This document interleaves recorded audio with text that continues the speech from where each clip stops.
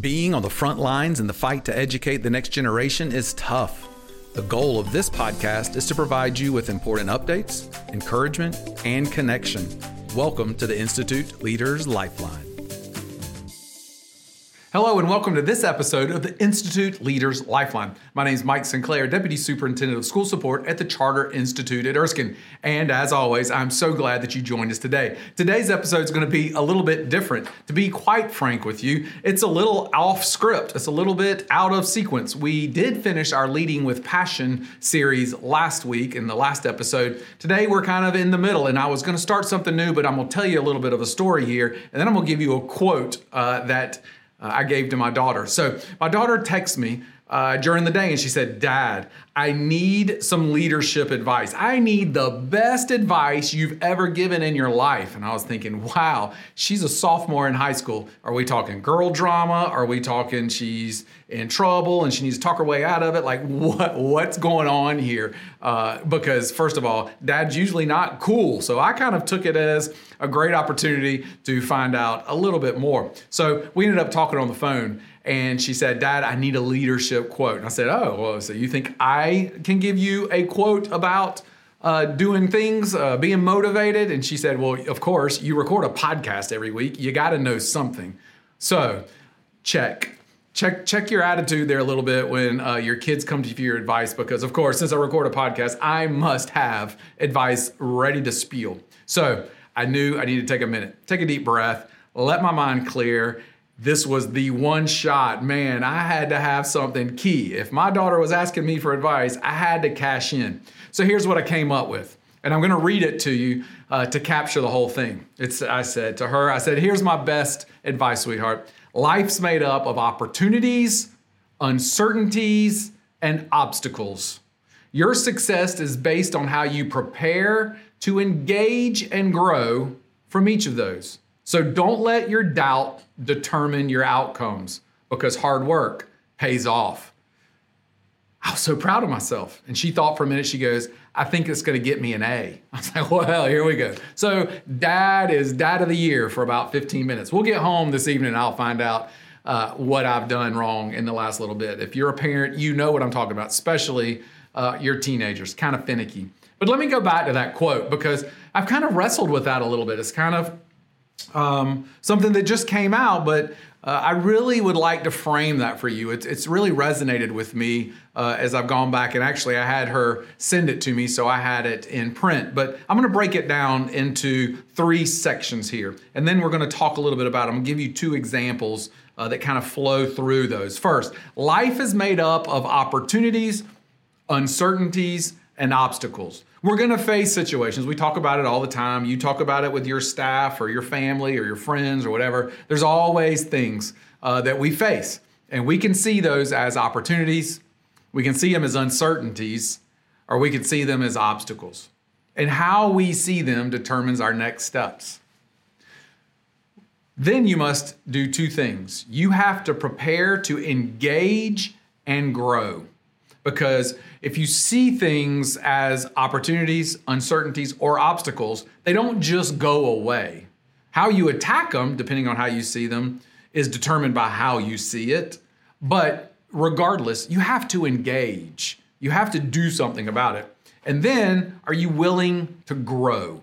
Are you willing to learn? Are you willing to have a creative idea? Are you willing to find other resources or connections? Are you willing to grow? And finally, don't let doubt determine your outcomes. Because sometimes, and we've talked about this before as well, sometimes doubt can paralyze us. Sometimes we get so caught up in why something can't work or shouldn't work that we never really get to how it does work.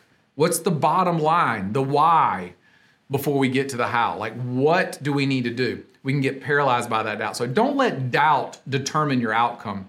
And then one of my favorite sayings, it's really kind of my motto, is hard work pays off. I mean, you've got to put in the work.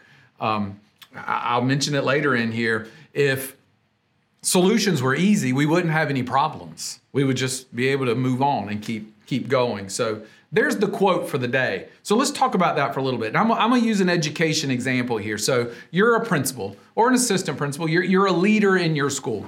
And a teacher comes to you and she's having difficulty teaching a concept to her students. And she says to you, hey, I've got this great idea. Here's what I would like to do. Now, do you greet her with questions, problems? You see it as, well, this is just the way teenagers are. They use their phones all the time. It's hard to keep their attention span. They're this, they're that. That's just how teenagers are. If you're a high school principal or primary kids, the younger kids would work as well. But do you greet the teacher with, well, that's just how it is? I mean, we're going to struggle with that. People have struggled with it forever. Or are you going to greet that teacher with a lot of questions and concerns? Well, what about this? And what about that? And what about this other? And how will it impact here? And how much will it cost? And what is this over here? And somebody's done something like that in the past and it didn't work. Are you greeting the teacher with all of those? Well, you see, the first time when you're telling the teacher, well, this is just how it is, well, now you're seeing the world as an obstacle. It's just the way it is. We've just got to figure out how to go over that bump and we're going to keep going, and it just kind of is what it is. Your teacher's learning that any struggle is an obstacle. It's something to avoid, not something to find a solution to. The second one, with all the questions and concerns and all of those things, you're seeing the world as uncertain. You're so worried about the why it won't work or the obstacles, the issues that you're going to come up with. You're now filling your teacher full of uncertainties. Now the teacher's like, well, I thought I had a good idea. Maybe I didn't. And they're going to get so caught up in all of the doubt, they're not going to see it as an opportunity. But what if you saw it as an opportunity? What if this teacher brings this to you and says, I admit I'm struggling with this with my students. I'm seeing it as an opportunity to try something new. Here's something I've found out. And you're seeing it as an opportunity. That totally changes the lens. Now you're feeding that teacher. I had a superintendent one time, and his favorite saying, it seemed like, was, you feed the rabbits and you starve the snails. If you've got a rabbit who wants to go and find a solution and get out there and do things different and make their own pathway to do what's right for kids, feed that rabbit. They're seeing the world as opportunities, not as obstacles. So what do you do in that situation? Well, you tell the teacher, well, tell me about that. Tell me how it looks. Well, if I walked into your classroom and you were doing this new strategy, what would it look like? What would I see? If I sat down beside your students and they were doing this and I said, hey, what are you working on? What could I expect the student to hear? Or what the student to say? What would I hear from the student? So you're engaging this teacher to help flesh out the thoughts. You're saying, okay, let's do this. Let's say we're going to do it. So tell me about this and tell me more. And where'd you get the resources? And have you seen anybody else do something like this? You're trying to now, instead of turn the problem in itself with the uncertainty where you question it all, now you're opening it up by saying, well, tell me more about this. Tell me about how it'll impact. Tell me the bigger picture. You're seeing the world as an opportunity. I guarantee you, if you see the world and your teacher's ideas as opportunities, then you will absolutely build that culture in your class. They'll build it in their class, you'll build it in your school. So then you're engaging with this teacher, you're growing with this teacher, you're hearing what the teacher says. Tell me more, teach me what you're seeing, teach me how this will impact our students. If you're in another occupation, it's the same thing. Your team, your staff comes to you because they see something that needs to be addressed.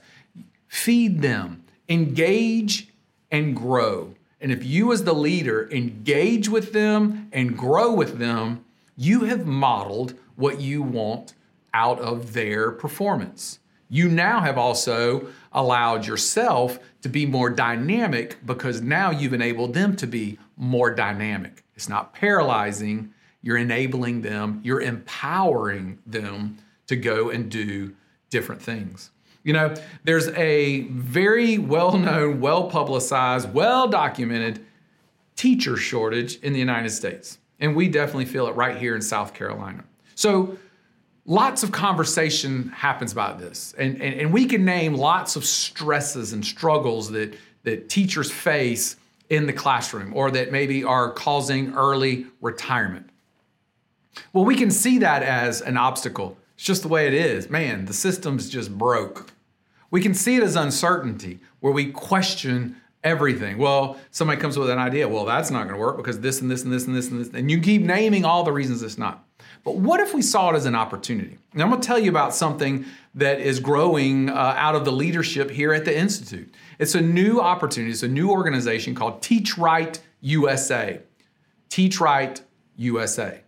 So Teach Right USA is a new organization that is looking for creative ways to not just grease the pipeline. I'm gonna tell you what I mean by that. Greasing the pipeline means we're gonna keep the bureaucracy the same. We're gonna keep the structure the same. We're just gonna try to make the outside a little bit more slippery so we can get more fish in that pipeline. But we're not gonna change the pipeline. We're not changing the infrastructure. We're not changing the bureaucracy. We're just gonna keep things the way we are. We're gonna figure out something we can put in here and put in here and put in here to make it go faster or to just make it keep moving. Well, Teach Right USA, and you can follow them on social media, but Teach Right USA is looking for how do we make that pipe bigger? How do we creatively create more opportunities to get teachers into the classroom? So I'm just going to kind of stop right there with that example to say, you can see the issue as an obstacle. That's just the way it is. You know, that's the way people are now. Or the teaching world, the teacher system is broken. If that works for you, then we're doomed.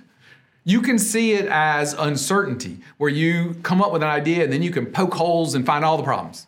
Well, you can get lost in the uncertainty, but that's going to lead to doubt. And if you live in doubt, you're going to become paralyzed. And guess what? We're stuck with the same old broken system. Or you can see this as an opportunity and you can find solutions. And then, my friends, when you find those opportunities, then you engage and you grow. You have to engage in the opportunity and then you challenge yourself to grow, not poke holes, find opportunities. Find connections, find resources, find other people that can help you fill in the holes that maybe you don't have answers to, because you're not going to have all the answers. Let's go back. If solutions were easy, we wouldn't have problems. It's just a fact.